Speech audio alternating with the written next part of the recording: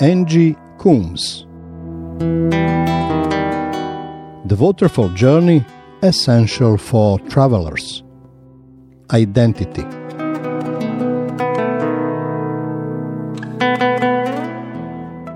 I'm talking about identity, and it's quite a challenge. You know, our identity is often a difficult thing, knowing who we are. When we're teenagers, it's a kind of rite of passage, isn't it, to try and find out who you are. The Weald have got a great game at the moment. It's called Choose Your Pronoun. So they're having great fun deciding they're going to be either he, she, or them, which just adds a layer of confusion to life for teenagers now when they are thinking about who am I? Who am I going to be? What am I going to be? The definition of identity is the fact of being or what you are. So there's an internal component and there's an outward component of what you do. And in the middle, there's a how you do it. Because we can have a role the same as somebody else's, but the way we actually are in that role can be entirely different. You can have somebody who's a good ruler and you can have somebody who's a despot. They may be doing the same functions of leading a country, but actually the way they do it differently. Their identity in that is different. You know, Jesus was effective because of three things. He knew who he was, he knew whose he was, and he knew why he'd come. And those three things gave him the security that made him effective. He knew who he was from an early time, because we're told in Luke at the end of chapter 2, that long chapter, and it's been talking about at the age of 12 and the visit to the temple at the Passover, and then Jesus getting left behind, and the parents discovering it after a couple of days and going back and not being able to find him for another couple of days, and then going to the temple. And Jesus said, "Didn't you know I had to be in my Father's house?" He already knew his identity, his calling here. And what it says then is the verse that fills the gap between 12 and 30 is he grew in stature and wisdom with God and man. He was whole. He didn't have needs. He didn't have defense systems. He was whole. What you got was who he was. He was authentic. Same on the outside, same on the inside. So he knew who he was inside. He knew whose he was. He knew the structure he'd come into. He knew he served the Father. And so when we have the temptations, he knows exactly the answers to give. He isn't tempted, distracted one way or the other of I might have the power or I might do this. It's the way the Father's doing it. You know, don't tempt the Father. This is the way we're going. He was very clear about that. And he knew why he'd come. He knew he was the Messiah. He knew that his purpose here had got that overarching thing, and he was not distracted by it. The Messiah was what he was, and that's what he was going to go and achieve. Now that gave him three things. One, it gave him authority. Authority comes from being whole inside and knowing what you're doing and growing into it.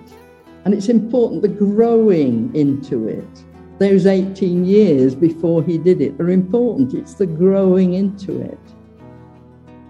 Authority comes from inside out. You can't impose authority. You have to grow into authority. Well, that's the best authority that comes out and flows out of you because of who you are and what you know, this clarity that he got.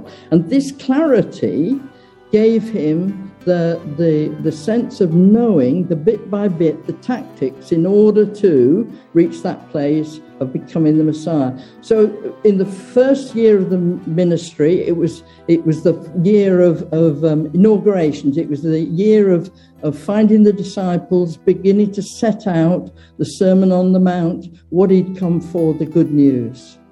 The second year, he spent mostly in Galilee and up in the north, and he was sharing it. He was growing his disciples.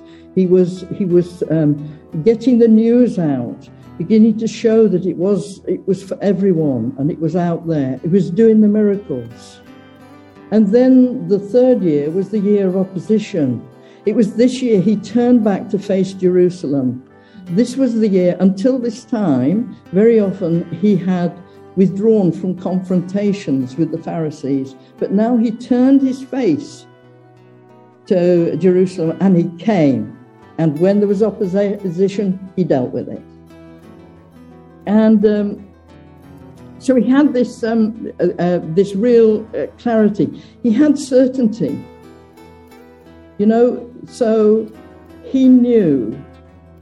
All those things came together, so he knew. So when he was in Gethsemane, and when all the feelings of where he was there and what was going on, he knew he was going to go ahead of it. And the certainty came from the relationship with the Father, knowing he was loved, knowing he was called, bringing all those threads together. And this is the pattern for us. So we need to know who we are. We need to know whose we are. And we need to know why we've come.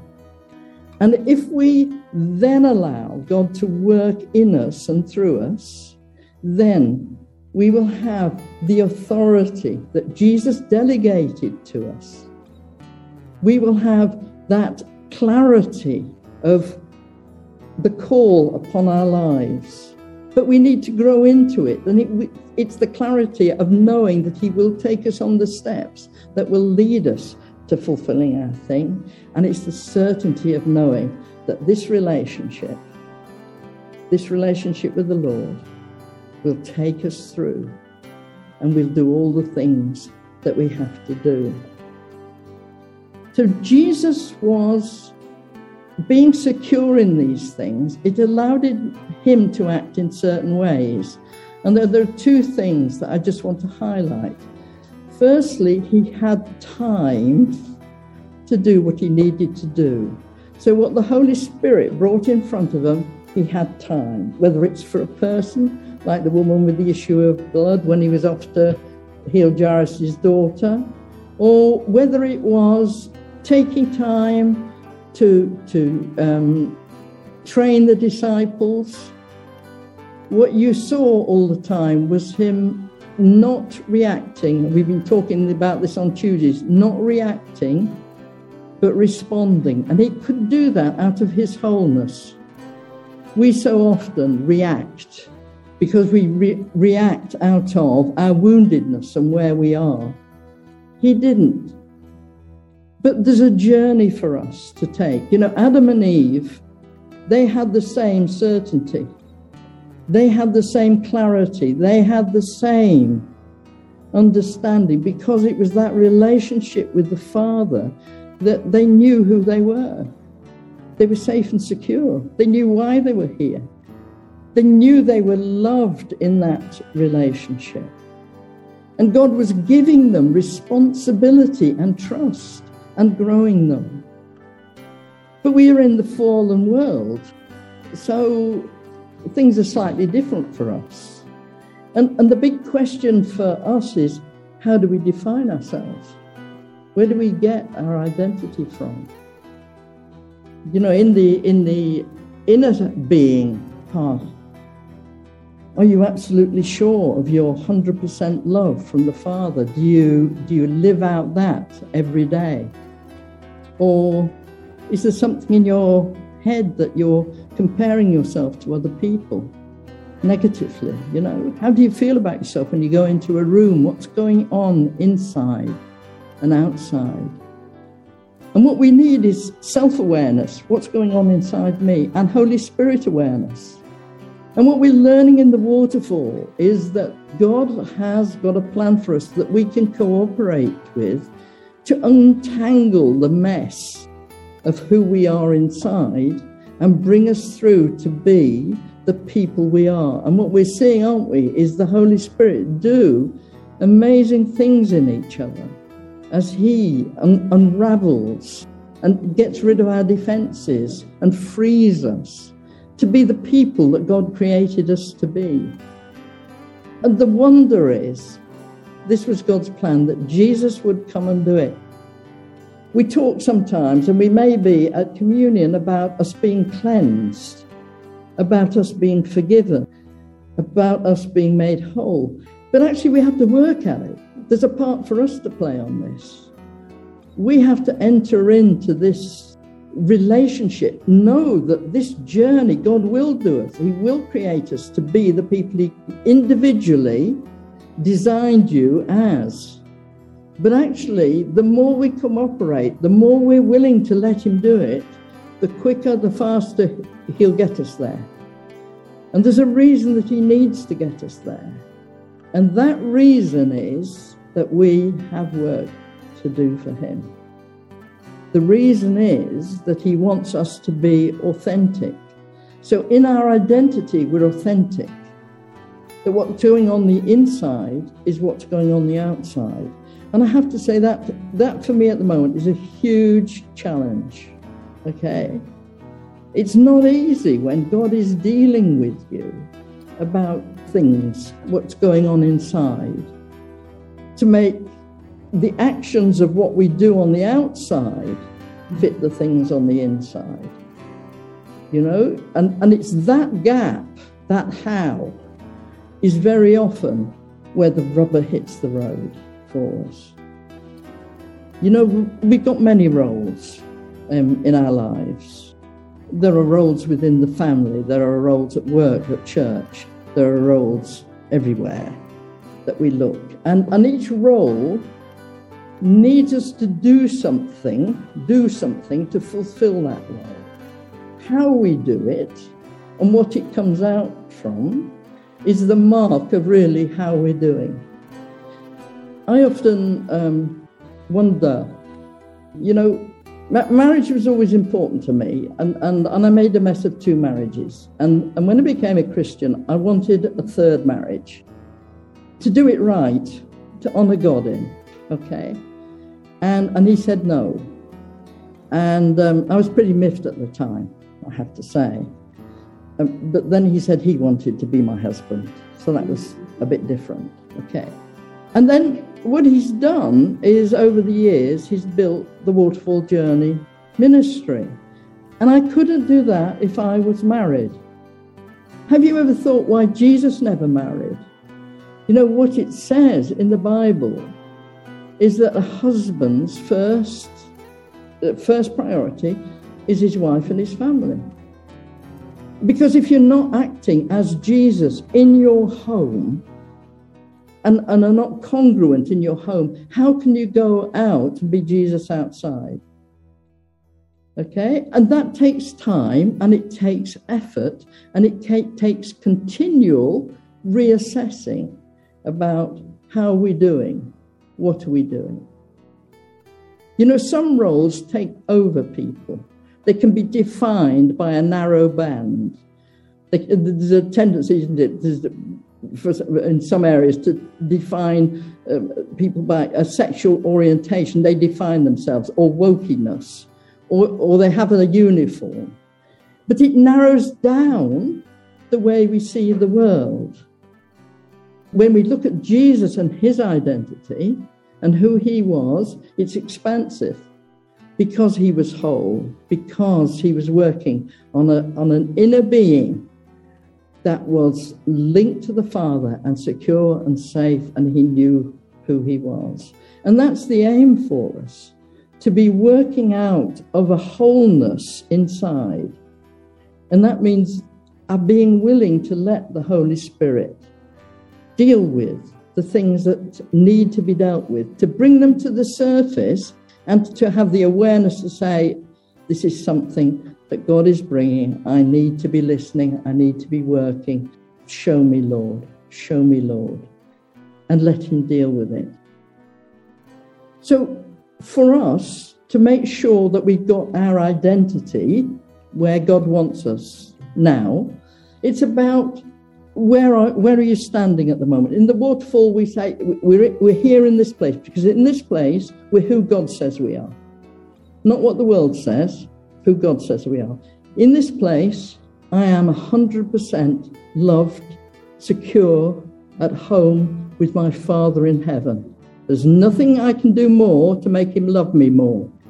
There's nothing I will do that will make him love me less. Okay, I am rock solid, secure. Inside, I still need work. So there, it's about being willing. Lord, search me. Find the things, Lord, that will block me from being the person that you created me to be.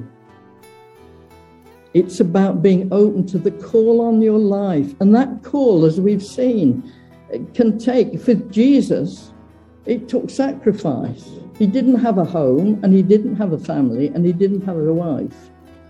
Because how could he have gone and done the work that he did with that distraction? And I mean that properly. Giving that the time and the effort and the place to provide that home for a woman by his side, when actually he was going to the cross. He got work to do. And there are many people that you see that have roles in this life that for God, that involves sacrifice. But God doesn't rob. He will fill up where he lacks. What the world says you're lacking, you'll never be with our God. And it comes down to this again, that we're called for a purpose. I know I say this a lot because I think it's the galvanizing thing.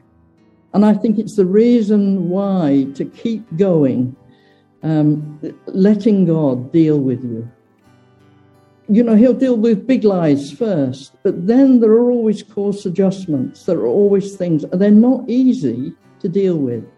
To make a choice. There used to be the thing, didn't there? Do what Jesus did. What would Jesus do? I think the bigger question for me at the moment was, what would Jesus be in this situation?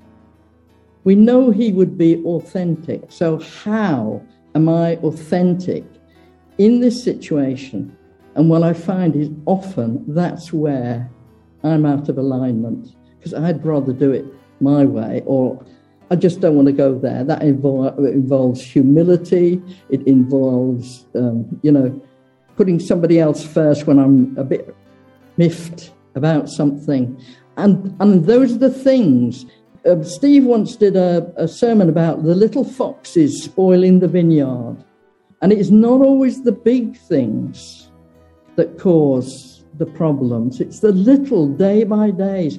How do I interact with this person? I'm supposed to be Jesus here. That's what he's given us to do. Just listen to this in 2 Corinthians.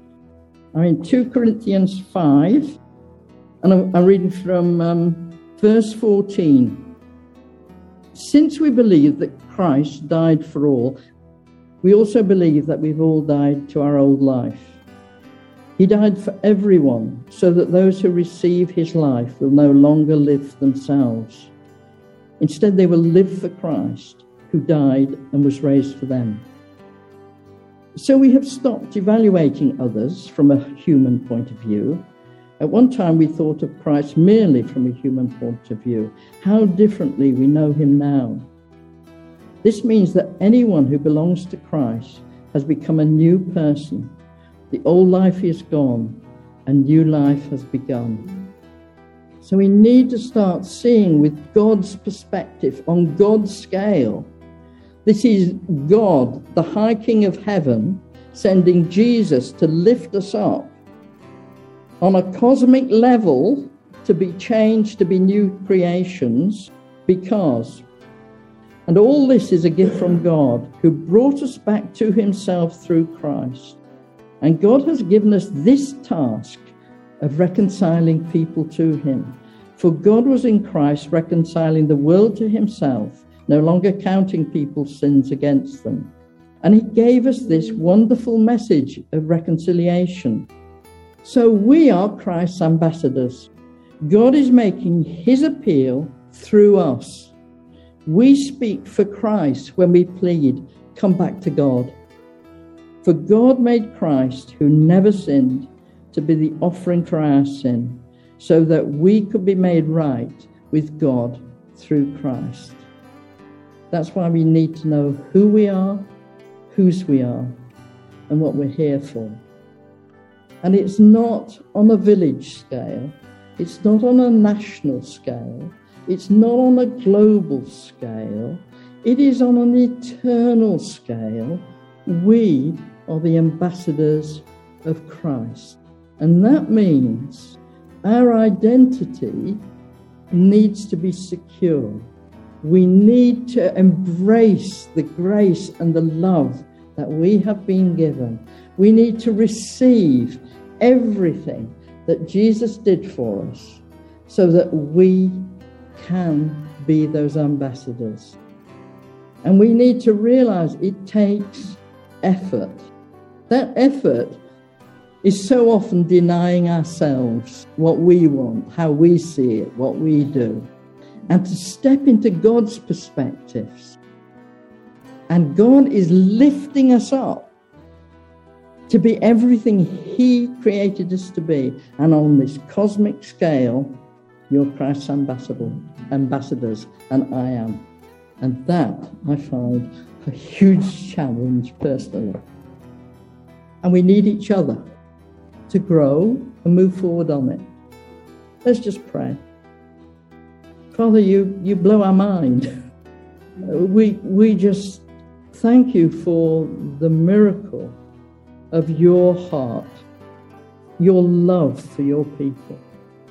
That not only are we all individually created, but Lord, that you care to walk alongside us so that we can be healed from the inside out. We can find our calling. We can be everything that you want us to be, that we might play our part in your kingdom purposes. Lord, would you help each one of us where we are? We acknowledge, Lord, it's not easy. It wasn't easy for Jesus in the Garden of Gethsemane. Jesus says, take up your cross. But would you help us? Would you grow our awareness, our self-awareness and our awareness of the moving of the Holy Spirit in our lives, that we might cooperate with you as you bring us through to be the people you created us to be, and that we might give you pleasure and delight through our lives as we open ourselves up to you and all you've done and all you are. Thank you. In Jesus' name, amen.